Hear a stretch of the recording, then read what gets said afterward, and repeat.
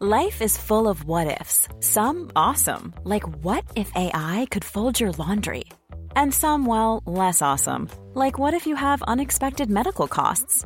United Healthcare can help get you covered with Health Protector Guard fixed indemnity insurance plans. They supplement your primary plan to help you manage out-of-pocket costs. No deductibles, no enrollment periods, and especially no more what-ifs. Visit uh1.com to find the Health Protector Guard plan for you. Hiring for your small business? If you're not looking for professionals on LinkedIn, you're looking in the wrong place. That's like looking for your car keys in a fish tank. LinkedIn helps you hire professionals you can't find anywhere else, even those who aren't actively searching for a new job but might be open to the perfect role. In a given month, over 70% of LinkedIn users don't even visit other leading job sites. So start looking in the right place. With LinkedIn, you can hire professionals like a professional. Post your free job on linkedin.com/people today. Hey there, you are listening to the Third Coast Pocket Conference, where your next great story begins. On the show, we share sessions from past Third Coast conferences featuring the world's top radio makers and podcasters. I'm your host, Dennis Funk. Now, more than ever, you can launch your own podcast by producing stories, distributing it online, and selling adverts for your show. But do you have the stomach to do all the work that it takes to get it from a hobby to a sustainable project? In this first of two sessions from the 2014 Third Coast Conference, you'll learn what it takes to be an audio entrepreneur. Each session is hosted by Leah Tao, who has her own successful podcast Strangers and built the live storytelling project The Moth from a small local series to a national organisation. For this panel, she's joined by Daniel Alarcón of the Spanish language podcast Radio Ambulante, founder of the podcast The Longest Shortest Time, Hilary Frank, and Nick van der Kolk, creator of Love and Radio. Okay, here is Own Your Thing, Part 1. I'm so excited to be hosting this panel because I'm excited about the development in the world that it reflects, and it was already talked about in the framing up of this entire conference a lot this morning, I feel. This idea that you can now make something, you can own it, you can actually find an audience for it and make money doing it. But judging from the emails I get from people, there are a lot of questions about, okay, but how exactly do you do that? And so that's what these two panels are about today and tomorrow. And so tomorrow's panel, we're going to hear from some people on the business side of things about how does the money work and what are they looking for in people that creatives that they want to partner with and so on. But today we have three makers on the panel who are already making and owning their thing. And it's Nick van der Kolk from Love and Radio, Hilary Frank of The Longest Shortest Time, and Daniel Alarcón of Radio Ambulante. They are doing something and are doing it well, and I think it will be helpful to hear from them. It's not even though they're makers and they make great things, it's not a radio making workshop. There are lots of other sessions here at Third Coast where you can learn about how to make better radio.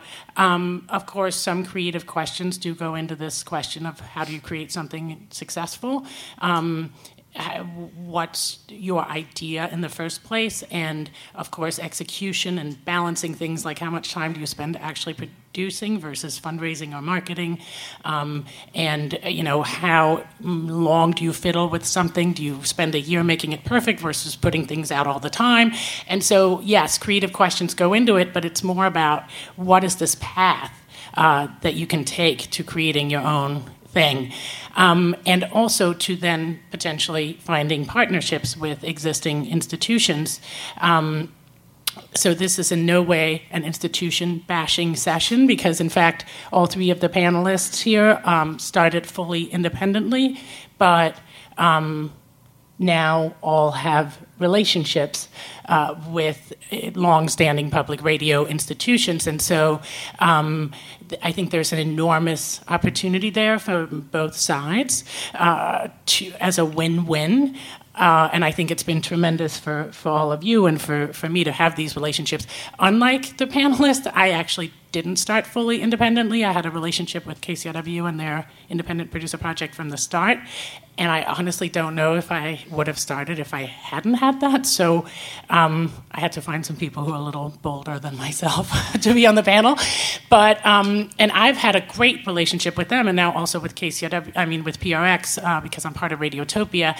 And my experience with both institutions has been that they have let me do my thing. They've not wanted to micromanage or sit on me. And I think that there's a lesson for institutions in this whole development right now. And we'll hear more about that tomorrow also from some of these institutions that are doing it and are doing it really well, where instead of what can sometimes happen, and I know some people have had this experience with institutions that it takes so much money and to get something greenlit that it's like there's so many decision makers and they end up wanting to kind of squash the creativity out of you and make you sound just like everything else they already have. And I think there's a tremendous movement away from that that is really exciting, and I think it's a wake-up call for institutions that haven't figured that out yet.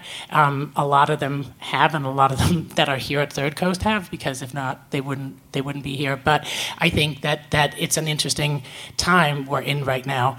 I do own my show, and I also, before speaking to this whole question, before I started Strangers, I ran The Moth for many years, the live storytelling organization, The Moth, and had an experience there where I tried for 8 years to get The Moth on the radio before it actually happened. It's now a national public radio show, but nobody wanted it, and every door was very emphatically slammed in my face. We have no interest in making your show a radio show. And so when podcasting happened, my friend forwarded me the press release like the week Apple launched podcasting, and he was like, I think this could be kind of interesting for The Moth.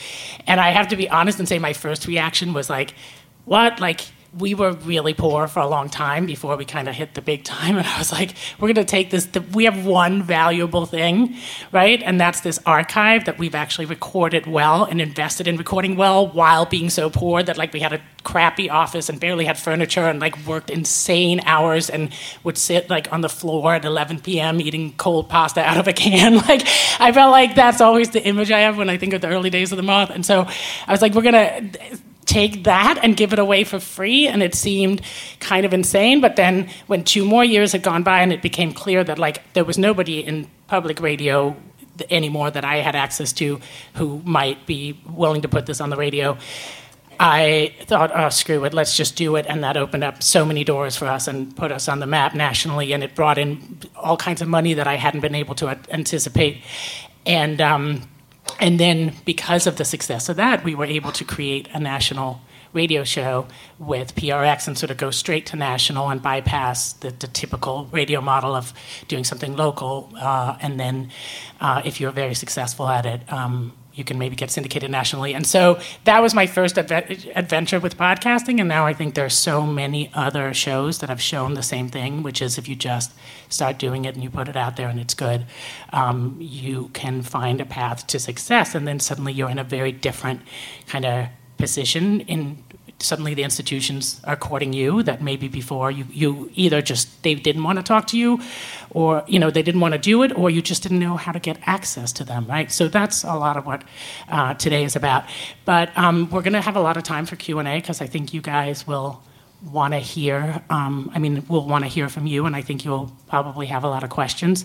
But first, I thought it could just be really interesting to hear from the panelists what they've done, because there's no one right way to do this, right? It's not like there's one model. Everybody's done it in different ways and made different choices. And I thought we could start with Nick, because Nick has basically been podcasting since you had to hand roll your own feed, right? I mean, you're like the one of the first men of podcasting. So can you talk a little bit about just why did you start the show? How did you start the show? What's been the path, and so on? Yeah, so Love and Radio started in 2005, and it was actually even had a precursor show in my college radio days. Adrian Mathewitz and I did like sort of a storytelling show that we really were trying to have fun with, and then that eventually turned into Love and Radio, and we were doing this at a point when there were no podcasts in the iTunes store. In order to actually update the RSS feed, you had to go in and edit it with a text editor and put in all the metadata yourself by hand. And I mean, it was. I think it really started not with that many sort of grand ambitions. It was just this sandbox that we would have to like play around with the form and really just kind of have fun with it and talk to interesting people and throw a lot of stuff at the wall and sort of see what stuck.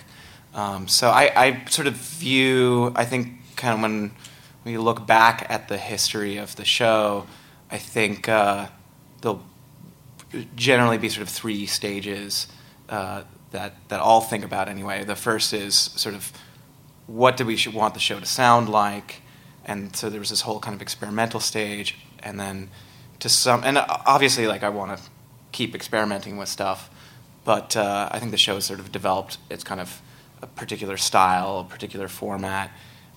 This past year, thanks to support from Radiotopia, we've been able to produce a lot more, and that stage has just been like build up the audience, and sort of the third stage, which we're kind of entering now, is like actually creating sort of a sustained business out of it.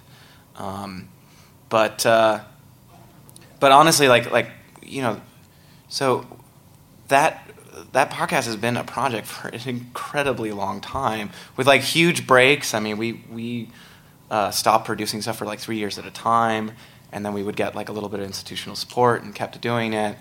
And the great thing about podcasting and sort of on-demand listening is that it's always out there. It's always evergreen. It's waiting for people to discover it. And we were just like always just feeding that, bit by bit by bit. And so that subscriber level was just always kind of creeping up and up and up.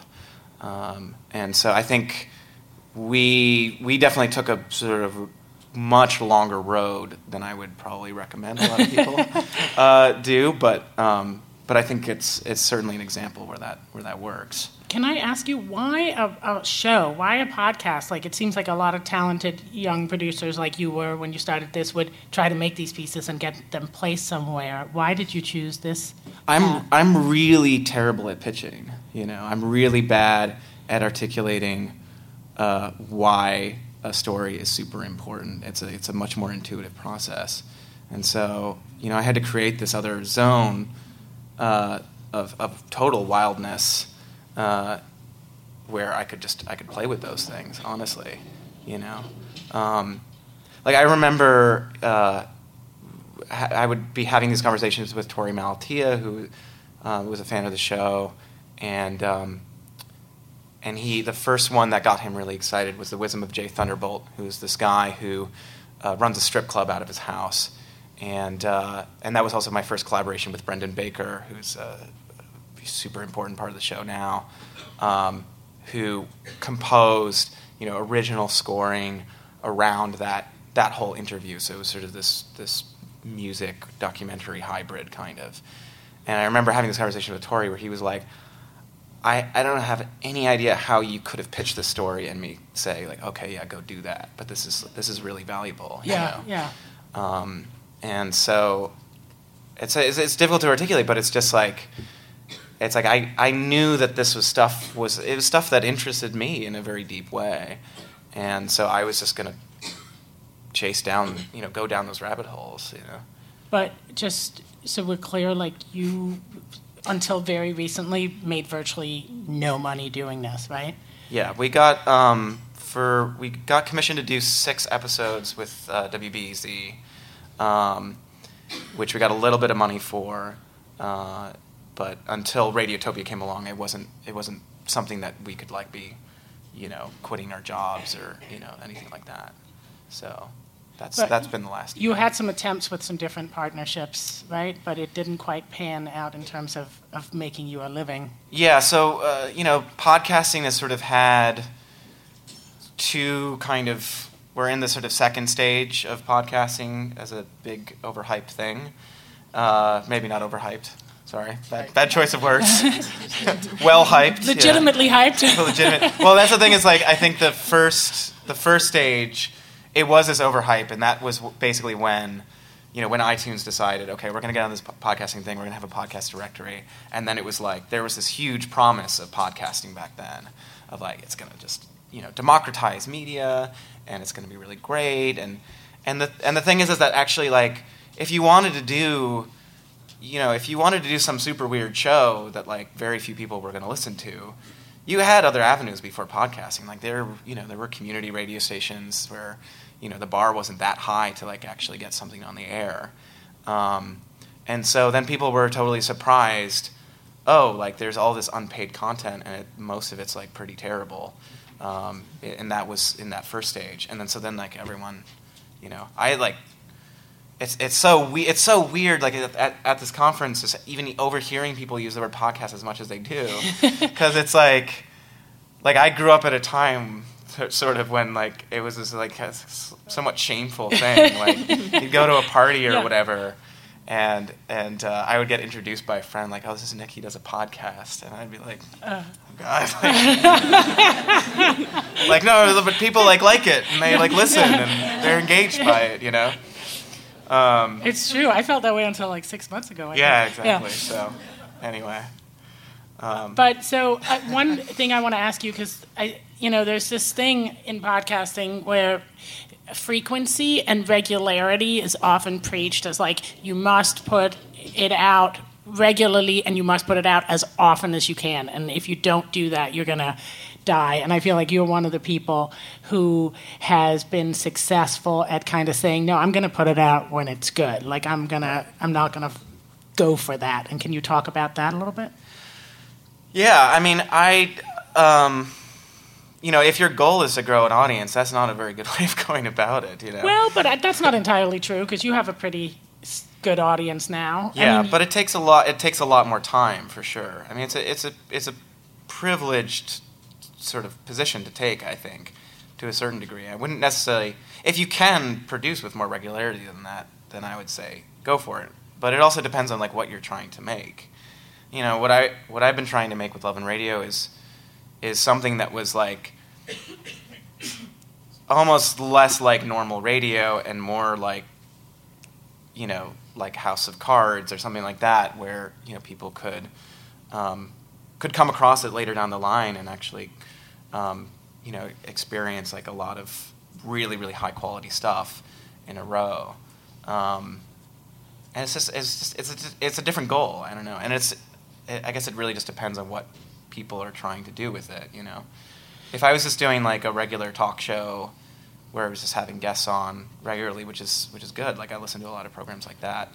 Then yeah, you're gonna want to do weekly stuff for sure. But if you're doing something that's, like, kind of more in the realm of, I mean, it always sounds pretentious when you're, like, comparing it to cinema, but that's what it feels like, I want each episode not necessarily to be, like, precious, but I want it to be this thing that people can, like, re-listen to. I mean, I get emails from people who say, like, you're the only podcast that I will go back and I will re-listen to stuff over and over again, and that's great. Like, that's what I'm going for. And also, I think there's this choice for a lot of people, right? That it's like, okay, great, I can start something, I can have my day job, and that's how I pay the rent, and then I can do this evenings and weekends, but, like, and you've sometimes taken a lot of time off from the show because you were doing that, or you've not been able to put it out very much because you chose that model. And then there's the other model of saying, okay, I'm going to put all my time into that, and all this time that would go into my day job is now going to go into fundraising for and marketing this show. And by the way, the actual time that you have for production doesn't increase tremendously in that, because that takes so much time, right? But it's just, where's the money going to come from? And so, Hillary, you have taken a very different approach. I mean, we can hear more from everybody, and we'll hear all your questions, but I think this is a good segue to you because, unlike Nick, who was like, we're not going to spend any time fundraising. We're going to be artists, and we're going to make a living however we can, and we're going to put it out when it's really good. You've been producing really good stuff, but you also made that leap of saying, I can't keep doing this unless I raise some money for it. And so can you talk about your path a little bit and how you started? And Yeah, so I do, for anyone who doesn't know, I do a show about parenthood. And I started it when my daughter was almost a year old. And media was changing a lot. I mean, podcasting was just starting to become, popular. And I had more than a decade doing terrestrial radio as an independent and kind of scrambling to put that all together, do pieces and edit here and there for shows, and just cobbling things together for years, and it's exhausting. And I wasn't quite ready to go back to work full time, but I wanted to not be irrelevant when I was ready. And so it was also personally motivated. I was feeling very alone due to some difficult circumstances after my daughter was born, and wanted to connect really deeply with other moms and hear what their struggles were. And so I knew that podcasting was a super easy way that I could do that for free and just put it out there and see. It wasn't even. I wasn't even trying to develop an audience. It was just something to do to show that I still had my chops. When I was going to go back to work. And then a while in, I started trying to pitch it places, and basically that's when I started being told your audience isn't big enough for us to want to pick you up, or. Actually, we were just talking about this in the Women's Voices lunch unconferencing group. I would sometimes be told, you sound too much like a little girl, or just these things that made it seem like, this isn't going to be my job, but I'm going to keep doing it until I can figure out what my job's going to be. And so for money, I was tutoring college applicants on their essays, and at a certain point, I was like, and I did the podcast just whenever I felt like I wanted to, because I felt like it wasn't going to be good. The whole point of it was to make something good, and I felt like it wasn't going to be good if I was doing it when I didn't want to or didn't have time to do it. I was rushing it. So at a certain point, I was like, I either need to do this full time or I need to do the college tutoring thing. And so I had been, following Roman Mars's success, and I thought, well, maybe I'll try a Kickstarter, and it'll be my last gasp attempt at this. And I went and I did this Kickstarter, and before it, I went and approached all of my dream sponsors, and I decided that I was only going to approach people that I could genuinely say to them, I felt like your company supported me as a new mom. And I started trying to find email addresses for marketing managers, and I thought, who's going to open an email from me if they don't know me? And I thought, well, what I'm trying to sell is my voice and my ability to tell a story and to connect. And you can get someone's voicemail very easily if you call a company and say, I want to talk to your marketing manager, or if you found a name on their website. And I started leaving these voicemails explaining what I was doing and why I wanted to connect with them, and that I was doing this Kickstarter, and I was hoping that they would give me, that they would support me and maybe do a challenge grant. And almost everyone said yes. And they all said, we have never supported radio before, or a podcast before, or a Kickstarter before, but what you're saying is very compelling. And that, that was great. And I knew I had that lined up before I started my Kickstarter. And so I could sort of estimate, how much do I think is going to come in from that, and how much more do I think I can get from the audience. And it wound up being successful. And I made $10,000 over my goal. And at that point, I was approached by WNYC, and I think you can hear from Chris Bannon tomorrow, who's in the audience. He's my manager at WNYC. But I think the reason that they came to me was that they saw that independently, I knew how to not only make content that people were willing to pay for, but that organizations were willing to pay for, and that I knew how to run this as a business and not just a creative endeavor. And I think what you did with your Kickstarter was something that I haven't seen done too much by anyone else, and especially with a fairly new show, because there are kind of two challenges. One is selling sponsorship on your show. If you don't have a huge audience and an agent doing this on your behalf, it's not an easy thing to do. And doing a Kickstarter is also will kick your ass, and it's hard if you don't have a huge following yet, right? So you kind of combined those two things. So those companies and like the match for the Kickstarter actually kind of bought them sponsorship on the show. Is that right? Which I thought was incredibly clever. And you also, and also this point that like, what had your audience grown much when the WNYC approached you, or was it more that they said, "Wow, she's an entrepreneur. She's raising money. Like she's serious about it"? It grew, but it hadn't grown to the point where I had been told it had to grow for anyone to be interested in supporting me. I think it was more that I proved that I was going to keep doing it whether I was partnered with anyone or not, and that I understood how to make the content appealing to underwriters. And so what has that been like for you, having that relationship with WNYC? How has that changed things, and what has that provided for you? So, like I said, I've been an independent for 15 years, and I've worked in and out of radio stations and stuff, but never been like full-time anywhere. And so this is my first time, I've been working on this show for 4 years almost now, and on my own, and now I'm integrating into like a giant organization that has its own way of operating, and it's been, it's been great. One of the great things is that so I get the equivalent of a salary, although I'm not on their payroll. I'm still paid as an independent, and then I have a producer who is employed by them, and that is like the best part of the deal for me.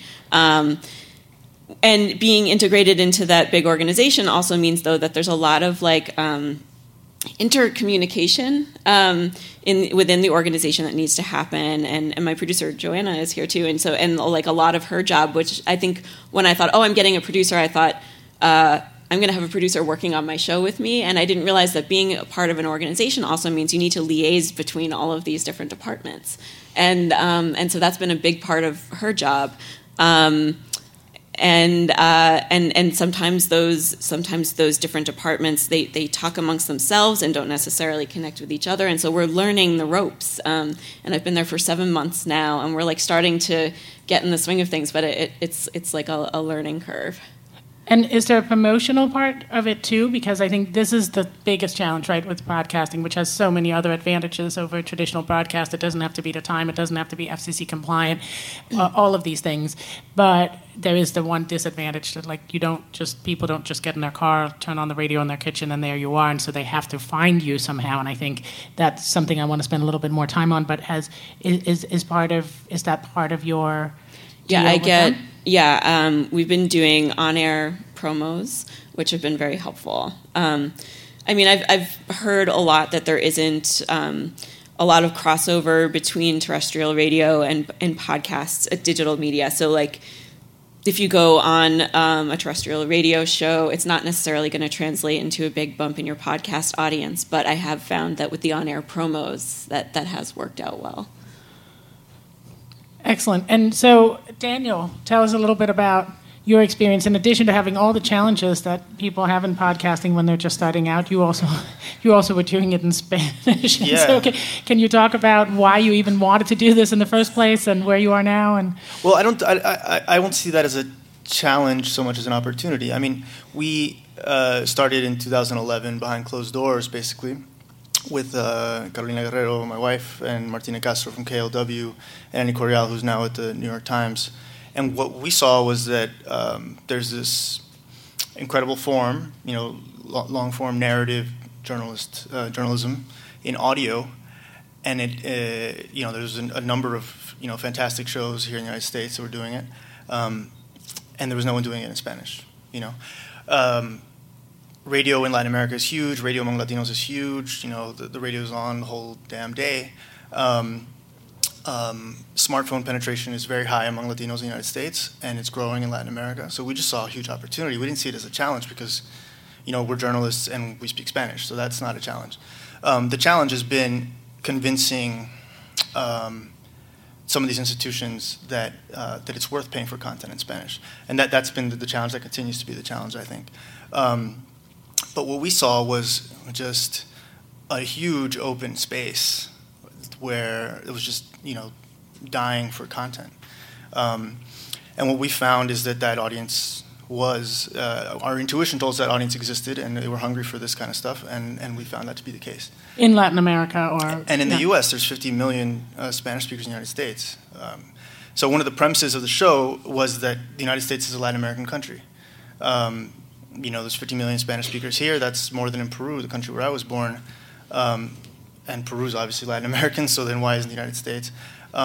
We also thought, just from looking around, you live in, you know, San Francisco, you live in New York, you live in Chicago, you live in anywhere these days, and if you're Latino, you are meeting people from everywhere.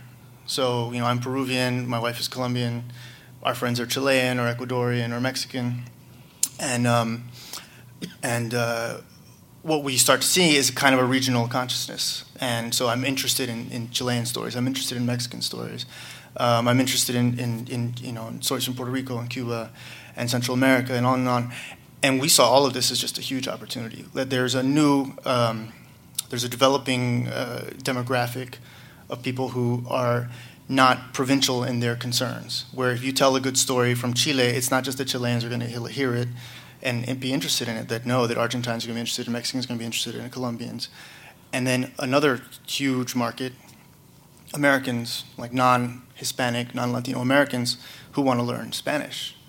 So, you know, what you call the challenge, I just see as like a gigantic opportunity, and I just feel blessed that we were the first ones to go through the gate, because we're obviously not going to be the only ones.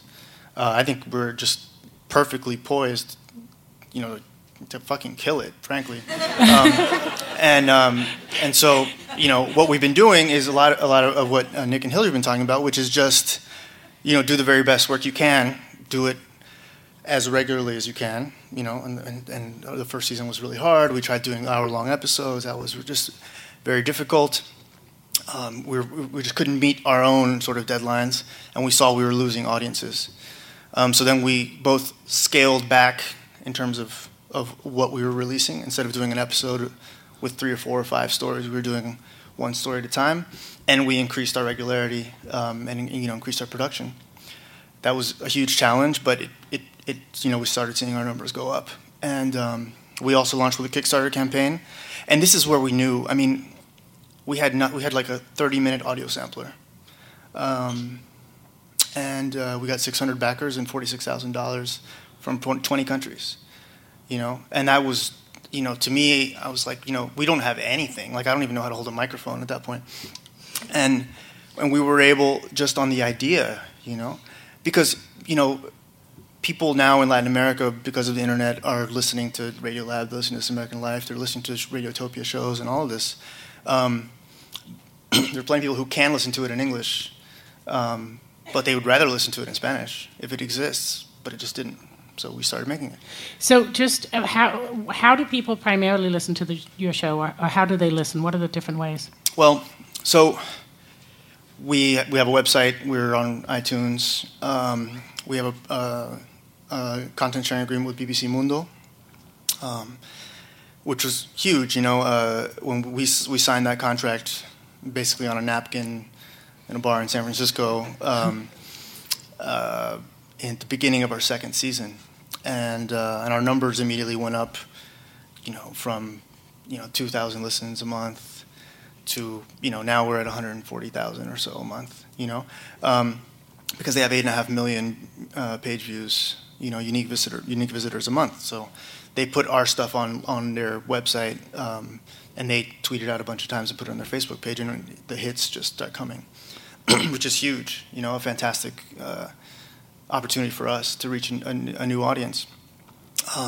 We're also on terrestrial radio in Argentina and Colombia, national radio in Colombia, in Chile, in Mexico, number of markets in Mexico, and on Radio Bilingüe Network that covers half the United States, community radio stations in Spanish. And does that bring in any money, or that's just?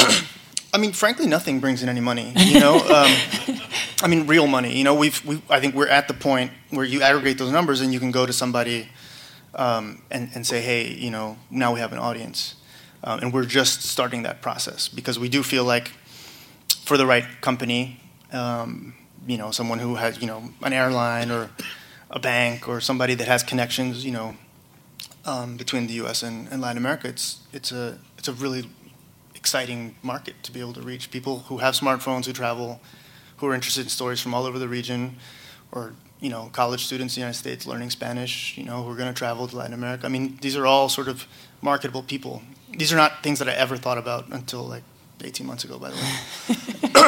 You started just because out of the creative need for stories like this to be available I'm a in Spanish? novelist.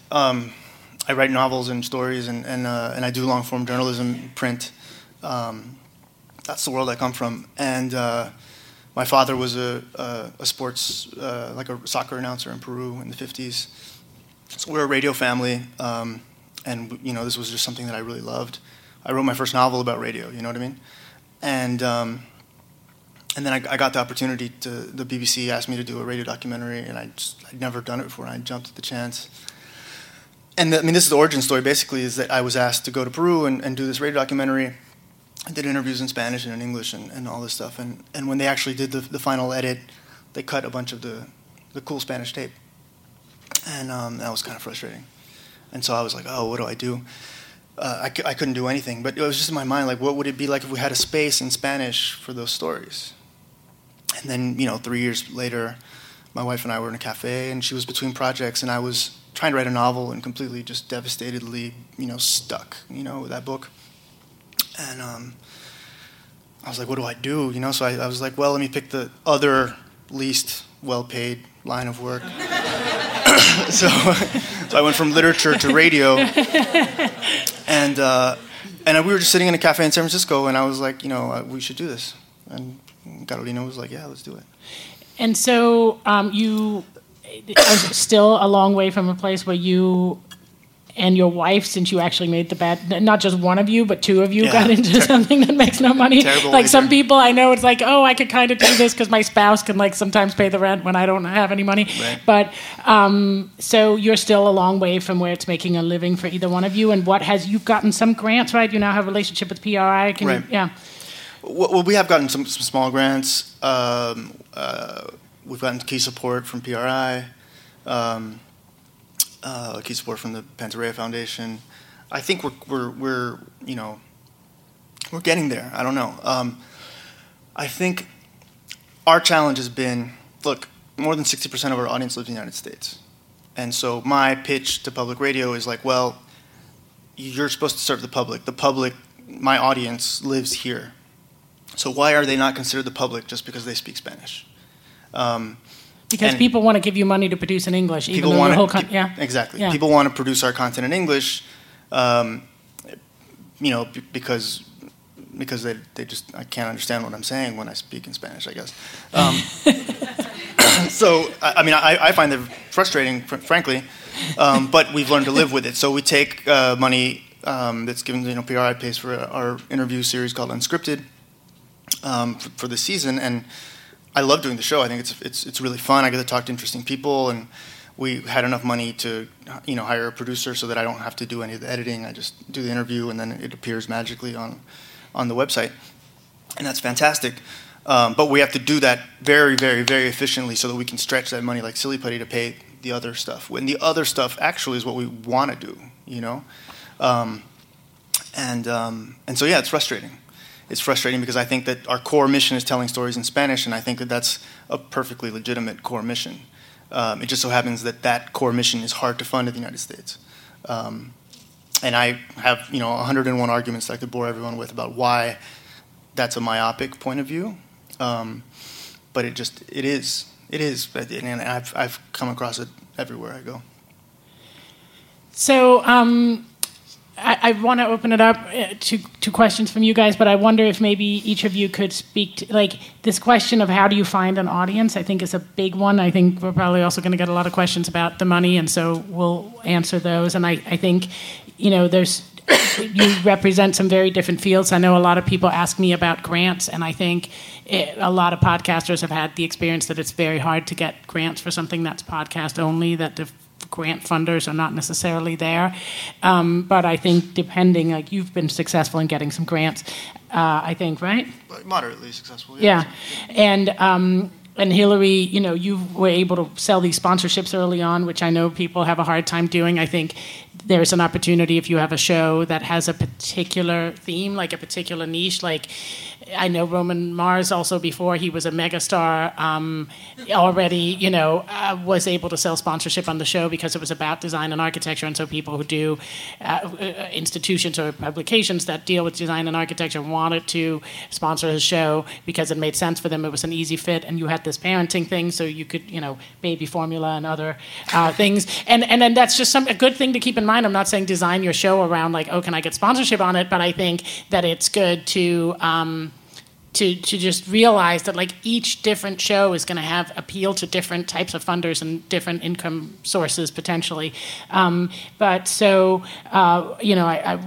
you guys are welcome to speak more to that as well. But I thought, like, what's been the audience path, and what do you think is key in finding an audience? Can you and do you have sort of one piece of advice maybe for someone who's starting this, not necessarily on the audience, but just on the whole thing? Like, how do you make a podcast? Do you have one piece of advice on that? And can you talk a little bit about what do you feel has been most successful or in finding you an audience? I mean, I can definitely say that the number one way we've gotten an audience from people, other than word of mouth, has just been getting stuff aired on other shows, I think the first big spike we got was when I had a piece that aired on 99% Invisible, and Roman recommended it, and recommended it in a very serious way, because I think, interestingly, the first time I had a piece on 99% Invisible, he followed it up by, singing the praises of the show. I think this was before his Kickstarter, so he didn't have quite as huge an audience as he had. And then the second story that I had there, his audience had grown quite a lot. But then at the end of the piece, he was like, "Oh, and that's from Nick, and he does his podcast at Love Radio." And then that was, credited it, but that was it. And that got like almost no traffic. So if you get people to recommend you who are in those positions, if you get, obviously, like we got a piece on This American Life, which was like our main goal for this year. And that was huge. I mean, that was like more. You got a little better at pitching, or what, over the years, or they just wanted it. Well, no. I mean, that was the funny thing is that particular story. I had pitched them several stories over the last year and a half or so with the intent of getting something on there, and that particular story it came out of nowhere. Like, they just called me up out of nowhere and they were like, "We want to hear this." So, but I mean, obviously the pitching helps because it gets you on the radar. So there are 3 different kinds of guests that I have on the show. One is people that I have a relationship with, where I feel like it's interesting for people to get to know me as a host and feel connected to me. And then another is to have complete strangers who are people that pitch their stories to me through the website, and so they feel like they're a part of it, and they feel like they want to be a part of this community and listen. And we've really worked on building our Facebook groups and branding ourselves as not only a show, but a tone, like a place where you can talk about parenting without fear of being personally attacked. And these are actually closed Facebook groups, yeah. Right? It's not just like a fan page. It's like you become part of a community. Yeah. Yeah.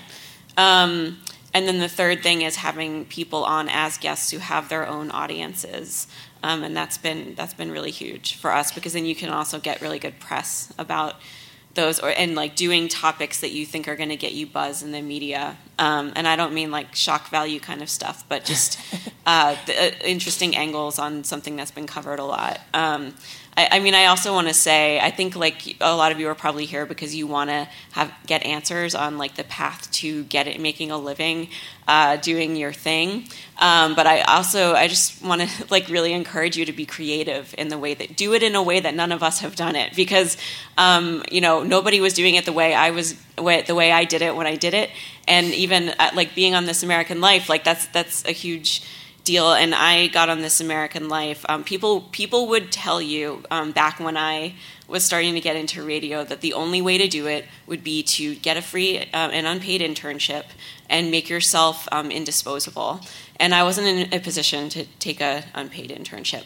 And so I just started pitching stuff to This American Life. And the thing that did it for me was I used my parents' answering machine, microcassette answering machine, interviewed a friend of mine about the end of the world. He was obsessed with the end of the world in this really weird way where it wasn't about religion or anything. It was about like if he would go running every day because what if one day when the world ends he was going to be chased by wild dogs, and so he needed to be ready. And so I put together this very amateurish sounding cassette where I like I read my script into this like shiny red boombox and ran like tape from the microcassette and you could hear all the clicks, and I FedExed it to Nancy Updike at This American Life, and like they listened to it, and I got a call from Ira Glass on my answering machine the next day saying, "Who are you? How did you figure out how to do something for our show?" And I started he had me do my first story with the answering machine and boombox. And I think he wanted me to become like the boombox kid. Like he wanted me to keep doing it that way. But he taught me how to make radio, and no one would have told you what you need to do is get an answering machine and a boombox, And just like, I mean, no one would tell you have to call like the mommy-centric, businesses, companies that could like support you. So like think about your content and your strengths and like how you can pitch your thing best. And that was long before The Longest Shortest Time, right? Oh my God, yeah, that was in 1999. Yeah. And were you able to leverage those relationships when you started the show? Yeah, I mean, it was a big way that I sold myself was to say that I'm a This American Life contributor. Mm-hmm. And we have seen Spike's. We had a piece on 99% Invisible. We had a piece that was produced in English for This American Life, and Ira mentioned the show and the Spanish language version. So we've had two of those so far, and all those have helped a lot. I think the single biggest sort of spike hasn't been a spike; it's just been producing more and better, and just doing more work on social media.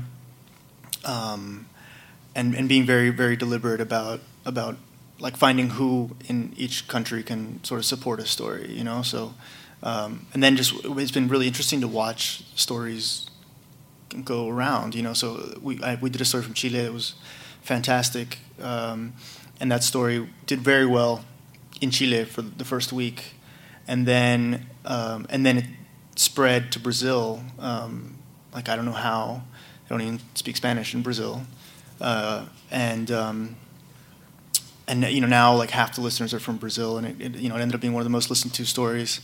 And there's things that I just can't even explain. And I think actually, this is something that just speaks to the moment that I honestly feel like this is someone told me when I was starting to write. Just that good work, rises. Good work makes it.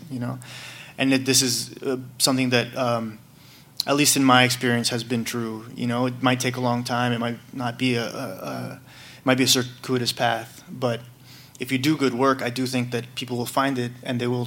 Even more important than Roman or Ira is like, hey, your friend saying you got to listen to this, and we see that happening on social media now all the time. Yeah. We do a story, and someone will tag their friend on Twitter and say, oye, tienes que escuchar esto, es increíble, and that helps so much more.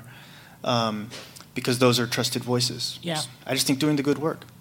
Yeah. I mean, I get a lot of questions from people who haven't even started whatever idea they have, and they're obsessing over like the publicity side of things and all that, and it's just like, wait on that. Like, just focus on making the content and make it good. You know, the other stuff will fall into place. That's what I usually say too. Just start.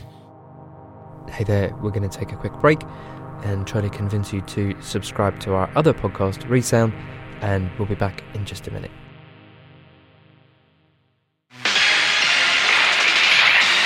You're listening to Chicago's Progressive Radio Adventures.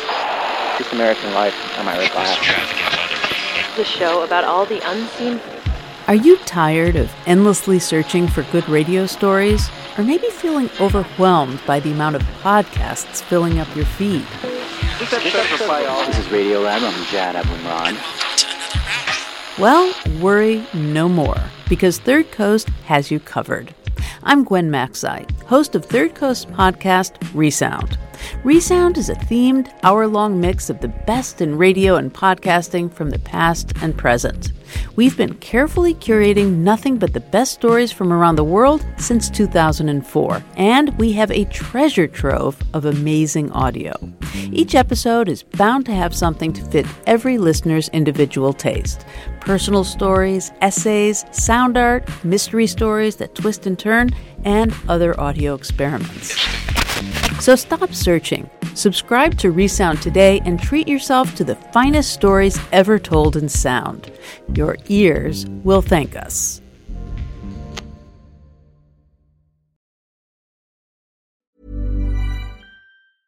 I'm Sandra, and I'm just the professional your small business was looking for. But you didn't hire me because you didn't use LinkedIn Jobs. LinkedIn has professionals you can't find anywhere else, including those who aren't actively looking for a new job, but might be open to the perfect role, like me. In a given month, over 70% of LinkedIn users don't visit other leading job sites. So if you're not looking on LinkedIn, you'll miss out on great candidates like Sandra. Start hiring professionals like a professional. Post your free job on linkedin.com/people today. Millions of people have lost weight with personalized plans from Noom. Like Evan, who can't stand salads and still lost 50 pounds. Salads generally for most people are the easy button, right? For me, that wasn't an option. I never really was a salad guy. That's just not who I am. But Noom worked for me. Get your personalized plan today at Noom.com. Real Noom user compensated to provide their story. In 4 weeks, the typical Noom user can expect to lose 1 to 2 pounds per week. Individual results may vary. All right, I think we should take some questions from you guys, and you can direct it to one person, or you can just ask of the panel in general if anybody has any questions. But please do come to the mics, because they're recording this, I think, and they were very emphatic about that. Hi. Hey. Jeez. So this is maybe just kind of like a personal interest. And you can answer it however brief or long you want. But I was just interested in what was like the last job you had before anything media related? Because I know that a lot of podcasting is like you have an interest and you incorporate that interest into media. What was your, like you were, tutoring. How about the rest of you guys? I was lucky enough to get a job at PRX right out of college. So my last job was working the front desk at the Performing Arts Center at Bard College. And can you tell us how you applied to PRX for that internship? Is that a story you can share? Yeah. No, I had, when I was pretty seriously involved in college radio, and I had come up with this idea for like an online network where people could where college radio stations could exchange different like radio pieces, and it would be like users could write reviews and stuff like that. And it was basically PRX for college radio, and then but I had no idea PRX existed, and so in my application letter I just accused them of stealing my idea, and I said I would be willing to forgive you, but you have to give me a paid internship. And it worked for some weird reason. Do the rest of you want to answer that question? Yeah. Well, my last job was in 1999 to 2000. I was a public school teacher in Harlem, and since then I've been on my own as a novelist, writer, journalist, and then now as a radio person. My last job before The Moth, I was an illegal waitress in New York City. I'm from Denmark. Oh, this is recorded. I guess I shouldn't say that. I'm now going to get deported. I was tutoring and editing, and I write novels as well, which pay less than public radio. Just putting a lot of things together. Hi, I'm Matthew, and my question, I guess, is a little bit more for Hillary, but you guys all may have experience with this. How does a public radio pitch differ from a pitch to a funder? Like, are there things that no one ever told you about that you wish you had known about or could do That's a good question. Difference between, I think they're very similar. I think you're just thinking of who's the person on the other end of this call and what would they want. You're being compelling. You're being just as not boring in your pitch to that person as you would be to a potential editor. So it's like similar things, like I need to know who the audience is, or essentially like who I'm going to sell this idea. Yeah, so you're telling. I found that telling my personal story to them. So for example, I went to, and this is not they're not paying me anymore. So diapers.com. I went to diapers.com and said, when I was a new mom, I felt like your customer service was the best out of anybody's. And so butter them up first. So tell them what you got. Well, I mean, maybe this isn't going to be the case for every company you approach, but for me, I did have these personal connections, and so I sold my story of connection with them, and said, and here was my story of struggle as a new mom, and here's how you helped me, and here's what I'm doing now, and would you support me? So you made them part of your experience. I did. Yeah. Cool. Thanks. Did the voicemail machine ever cut you off and you had to be like, "This is me again"? No, but I probably did hit pound to re-record. Just record your baby crying. Hi, my name is Kaomi, and I have a question in terms of, can you give us an idea of how many subscribers you feel like you would need in order to really be taken seriously going after sponsors or approaching radio stations, or is that, or does that even not matter? That's going to be probably a better question for tomorrow's panel with the business side, but I would say getting as many as you can. I don't know that there's a number that you need to be taken seriously. I think it's more of a track record in what you can prove that you've accomplished. But yes, Carrie from PRX very specifically will speak to that tomorrow, and she did a webinar for AIR recently, and she wrote something else for Transom, I think, where you can look at that, where she actually spells it out, like this is when sponsors even become interested in you in a small way. So yeah, there's stuff out there on that. I was wondering, since you all have very distinct shows, I mean, they're not like other shows, how much thought goes into, I probably shouldn't do that because it might sound too much like this. I'm thinking, especially there's a lot of parenting. You ever say, well, that actually does fit what I'm doing, but I've already heard that on another show, and is that different than in traditional or terrestrial radio, trying to be really different? I absolutely have that conversation with my producer all the time, where people will pitch us stuff and I'll be like, oh, I've already heard that take on it. But so for example, there was a big breast pump hackathon at MIT recently, and everyone was covering it, and we were like, I think we should. People were telling us we should cover it, and I was like, I don't know if we're going to do this. And then I thought the only way to do it is to send a childless man in there who knows nothing about it. And so that we like to think about like what is being covered a lot and how can we do it differently. But I don't think that it's different. To answer your question, I don't think that's different from how I would approach anything on terrestrial radio. I get this question a lot too, and I think if you do it from what you really, where are you, the person who I was like, there, you moved. I was like, wait. If you do it from what you really care about, I don't know if the idea has to be so original. I think people get a little too hung up on that, and it's sort of intimidating.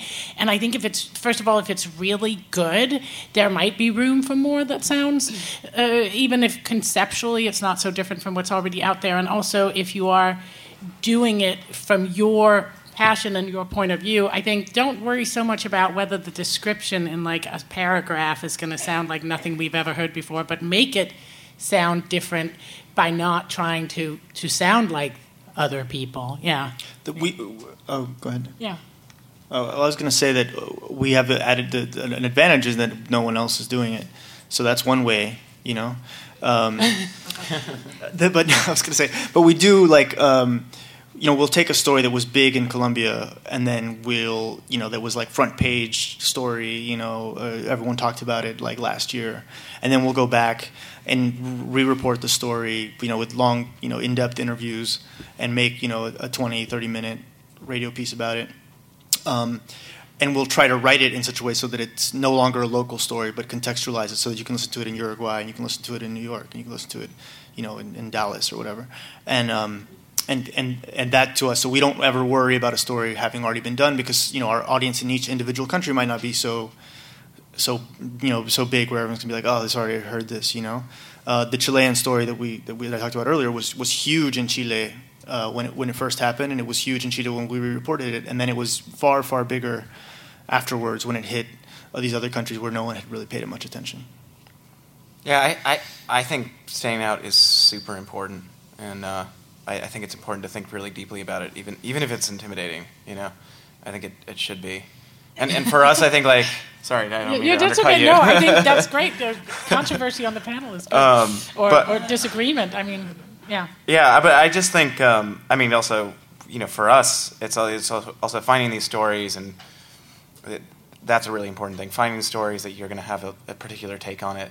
I think a lot of where Love and Radio Stories come from is other sources of media that are way trashier, and we kind of take them and kind of dress them up in a way that people who are latte drinking NPR types will enjoy them. But Nick, when so it's you have to take a different angle on it, but you can find inspiration in many different places. But when you started the show, could you have described it in a way where you could articulate exactly how it was different from everything else that was out there? In a couple ways. I think that the show has definitely evolved, but even from early on, I think it was really baked into the DNA of the show of, we're going to fight against this idea that radio is a didactic medium, and that has always been the case from day on, Well, I think, I just think don't, start doing stuff and then figure out how you're going to approach it a different way, more than write the pitch that's going to be this has never been heard before. That's what I meant. But yeah, go ahead. I work for a terrestrial broadcaster, and not to pick on them too much, but they seem not in the slightest interested in podcasting at all. And my colleagues and I have pitched ideas back and forth. A lot of them are intriguing, exciting. We really want to work on them. But the response that we get is, there's no budget, there's not enough time, and there seems to be a blockade there between the creative producers and the way our organization thinks. How do we pitch podcasting on the inside to these people to get them excited about possibly engaging in some of these new ideas? I think that's also very much a question for the people who are going to be on the panel tomorrow about what's appealing to them about it. But could you tell that? Is it a station or is it a network? Or? It's, I would say this, blushing. It's Wisconsin Public Radio. And I feel like new ideas inside the station are a little bit stifled at the moment. And even though there's this outlet there to create this, it's seen as at least the way it comes back to me from my perception, that this is something that we can't devote employee hours to. Could you tell them that things are moving to digital and on demand, and that they're just becoming obsolete if they don't get that argument is being made over and over and over again, but still, fear we're too busy for this. Yeah, I think that's a really common. I imagine 99% of stations have that same response. I have no answer. I mean, I'm optimistic that it's slowly changing. I actually do have a thought. Yeah. But yeah, I think it will also. I mean, could you tell them that it's a lot easier in many ways to monetize a podcast? I've had to take my work outside the building to actually work on it, because I can't work on it inside the building, and I'm trying to monetize it that way. Figuring that if I'm thinking if you could tell them that, like, what do they care about, right? And money must be one of them. Yeah, but I mean, the advice that you were giving a moment ago, just start, make it good. We can't even get to start because we're just. But you don't need their permission, unless you working want money. inside the building. Don't I? But I mean, everyone here started doing it in their spare time, pretty much, right? Except maybe for me. But it was still like I had to fundraise a lot too, and I had also never produced radio before. But so I had needed a little help. But I mean, so you could just do it on your own. Is that what you mean? Yeah. I mean, I just think, I mean, if you're able to make it work, if you're able to get money ahead of time, get a grant, if you can find sponsors who fit what you're trying to do, that's great. But if you're just banging your head against the wall, just do it. You don't live there, do you? No, but sometimes it feels like I view my employer as this wonderful vehicle for publicity, for listenership, for the numbers are there. I could hand this to them and it would be pretty successful. But even taking that idea that I've organically produced outside of my own and putting it back into the building meets with a wave of indifference, and I just can't quite figure it out. But just prove them wrong in the end. Yeah, yes, I hope so. And I think it is changing, because I've had producers call me in the last couple of months who are making deals with much smaller stations than I'm with KCRW. Hillary is with WNYC, but even much smaller stations around the country are like, oh, maybe we could partner with independents, and maybe we could do things that are podcast only. And so I think that's really encouraging to me, because it's not just like the big progressive stations, and so hopefully they'll either get on the bandwagon or you'll find somebody who is. I mean, not to get too preachery about this, but it's like it's very easy to view them as the ones who are in power here. But like, guys, like, this is the fucking future, Like, we are the ones with the power in this situation, and it's like if they don't wise up to that. It sucks for them, not us. Thank you. Now go out and make some fucking podcasts. Hi, my name is Liliana. I guess I have two questions, one for Leah and one for Daniel.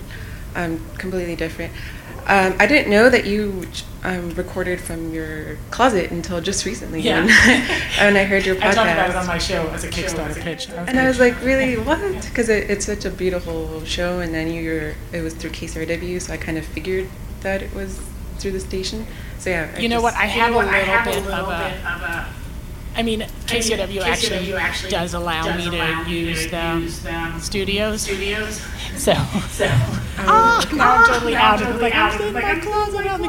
But the thing is, I live far enough away that it just is hard for me, especially if I'm doing a narrated piece and like I want to change one sentence, and then I got to drive to Santa Monica and in LA traffic, and so that's part of it. And the other part is that KCRW is. Like, the studios are so insanely booked, like they're trying to raise money to build a bigger building and for there to be more, and so it actually can be really hard to get into a studio if I got to make it back and like pick up my kid on the other side of town against rush hour traffic. So it's a little. So I do record in my closet. That's not a lie, but I actually am fortunate to have a partnership where I would have access to better. It just doesn't work because I work like all the time. Like, I go through phases where it's like I work every night after my kid is in bed, and I sleep like very little, and so like spending an hour and a half driving to Santa Monica in rush hour traffic it is hard. So in that sense, there's constraints, but yeah, they're not forcing me into the closet. Okay, that's kind of confusing. And then also for Daniel, I love Radio Ambulante. I actually read your book before, and that's kind of what got me into Radio Ambulante. And I'm kind of just surprised that Spanish isn't, or Spanish language radio, like you're describing, is not as popular, or not wanting to be bought by the big stations. Have you ever thought of maybe going like to Spanish broadcasters and getting money from them, like Univision? Or? Yeah, I think in the Brain Trust we've thought about every permutation of this, and we're not opposed to anything. there's some issues with going to Univision, who has the largest network of radio stations in the country in Spanish. One is being on commercial radio. I think the FCC, you got to pay for music, copyright, all this business. We've had a lot of coqueteo with them, but nothing has ever panned out. But I sort of agree with Nick that if at the beginning our goal was like, we got to get on like 200 stations. It's like, no, I don't really see that as being the goal at all. Like, I think that smartphone penetration among Latinos in the United States is huge. I think getting everyone to have a radio station in their pocket is a huge opportunity for us. I think it's coming to Latin America, and it's coming pretty fast. You were saying that you had to explain that people were like, don't introduce me as a podcaster. But we have to introduce like the very concept of podcasting in Latin America. You have to sort of say what it is and like how you download it. And I have, cousins of mine who like 3 years into the show are emailing me, and they're like, hey, let me confess, I've never been able to listen to this because I have no idea what that is or how to download it or how to listen to it or where I press play. And very educated people, who have computers. But anyway, I do see that as the future, so that I'm not really as concerned as I used to be about getting on terrestrial radio. I think that there's a lot of other more important ways that we can grow our audience and reach people like you and people like you and people like you and people everybody who either has a connection to Latin America, who speaks Spanish because they grew up speaking Spanish, who just moved here, or who wants to learn Spanish. That is enough people for us. Thank you. And I think maybe it's worth making the point that Daniel and Nick also, you're both far from, you split the money with Brendan, and you with your wife, you're both far from making a real living still, even as successful as you are. I think, and me too, it's I'm fortunate to have two partners, but it's not like I was just on staff at KCRW and got a full salary and health insurance. And I didn't get the kind of money that could pay for my son's preschool and rent. And, it's so there is an enormous amount of time. And so when people say, but I have this day job and I don't have time, it's true. But I, have never spent more than 9 days on a piece, even if I had 30 hours of tape, just because the rest of the time is spent doing other stuff. And that's a monthly show, which everyone tells you it can't be monthly. And so I think,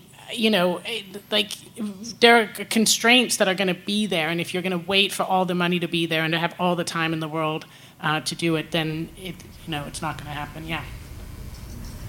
This might be more of a question for the business folks tomorrow, but I'm really curious to hear your take, and Leah and Nick. So Hillary and Daniel's shows sort of have obvious partnerships and obvious sponsorships because they're so niche in terms of their content, but your two shows are more about relationships and partnership, relationships and just sort of standard storytelling. So how do you go about thinking about what your audience is going to be if you're looking to build a relationship with a station or with with some other larger partner? How do you explain your show is for everyone, but that's not gonna. It's so intense. Yeah, we had a Radiotopia meeting early on before we launched, and Roman was like, "Okay, everybody go around and give the one-line tagline, elevator pitch for your show," and I was like, I totally couldn't do it. And then it was Nick's turn, and Nick was like, "Get uncomfortably close" was something you'd used in the past, I think. And I was like, I think mine should just be "Get comfortably close," and we could be like the evil twin.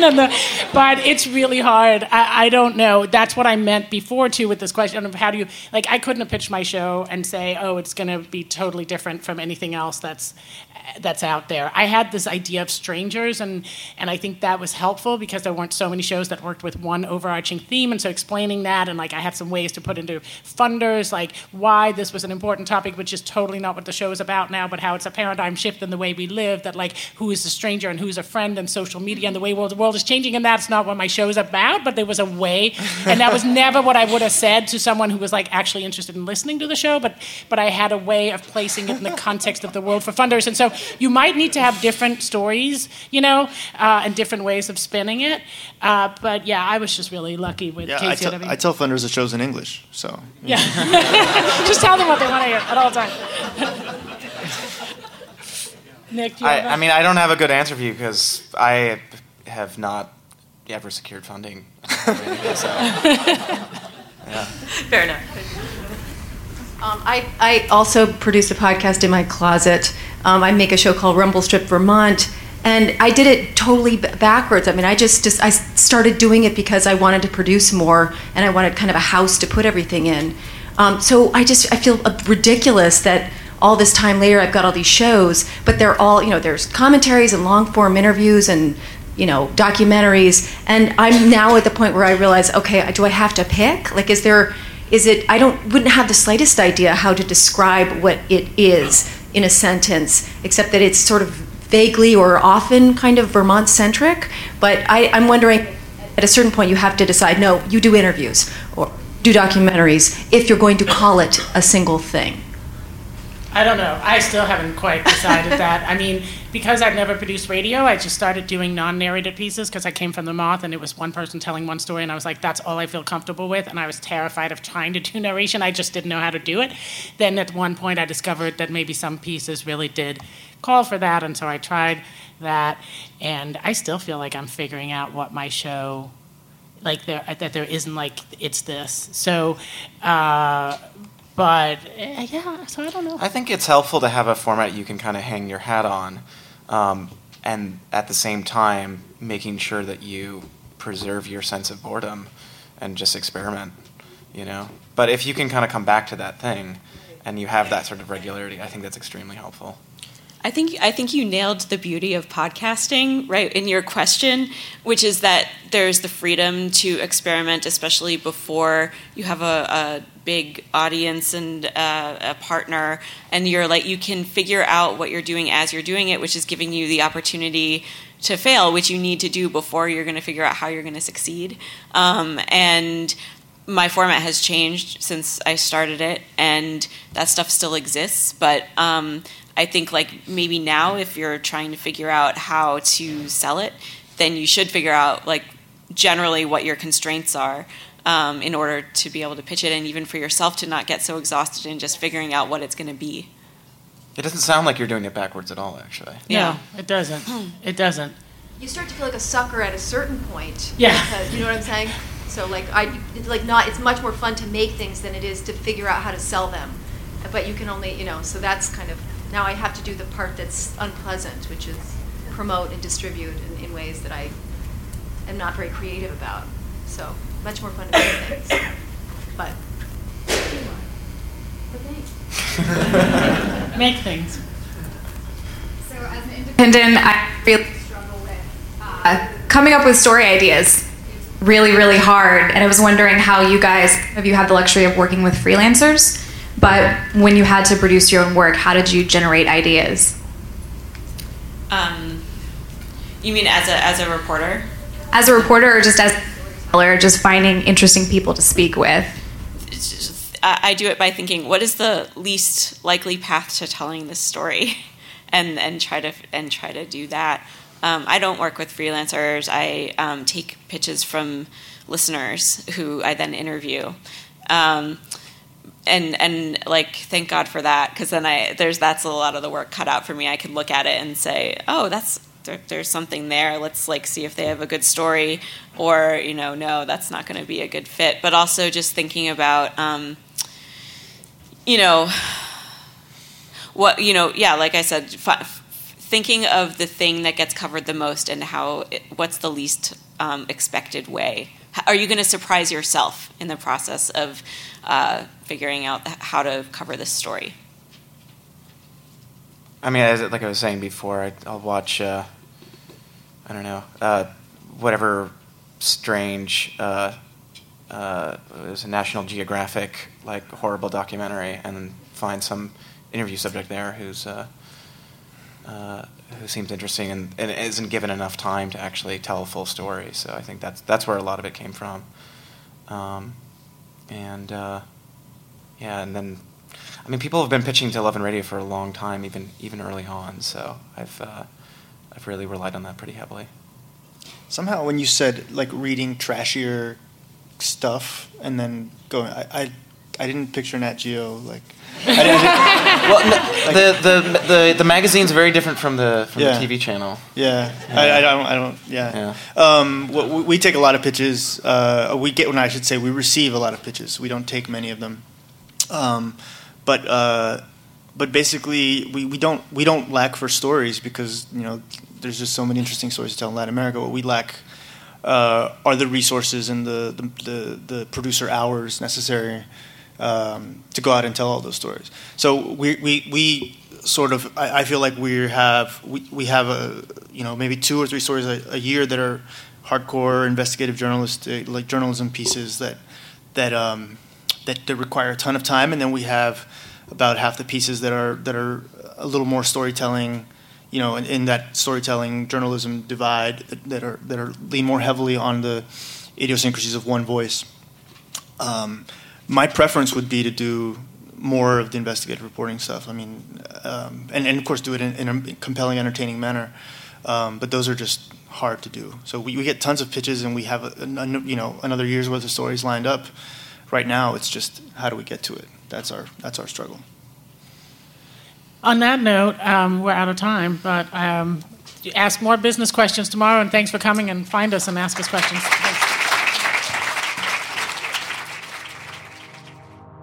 Thanks for downloading the Third Coast Pocket Conference. We'll be back soon with more sessions, but until then, you can always check out our archive of conference audio at thirdcoastfestival.org. Or have a listen to our other podcast, Resound, for the best audio stories from around the world.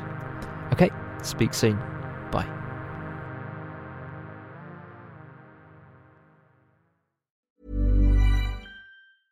Even when we're on a budget, we still deserve nice things.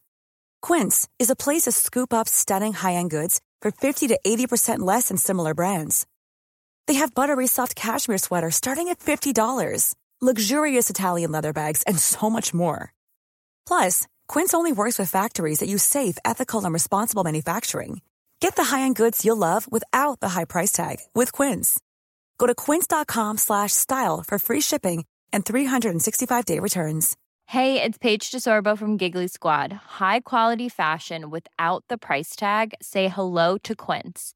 I'm snagging high-end essentials like cozy cashmere sweaters, sleek leather jackets, fine jewelry, and so much more. With Quince being 50 to 80% less than similar brands.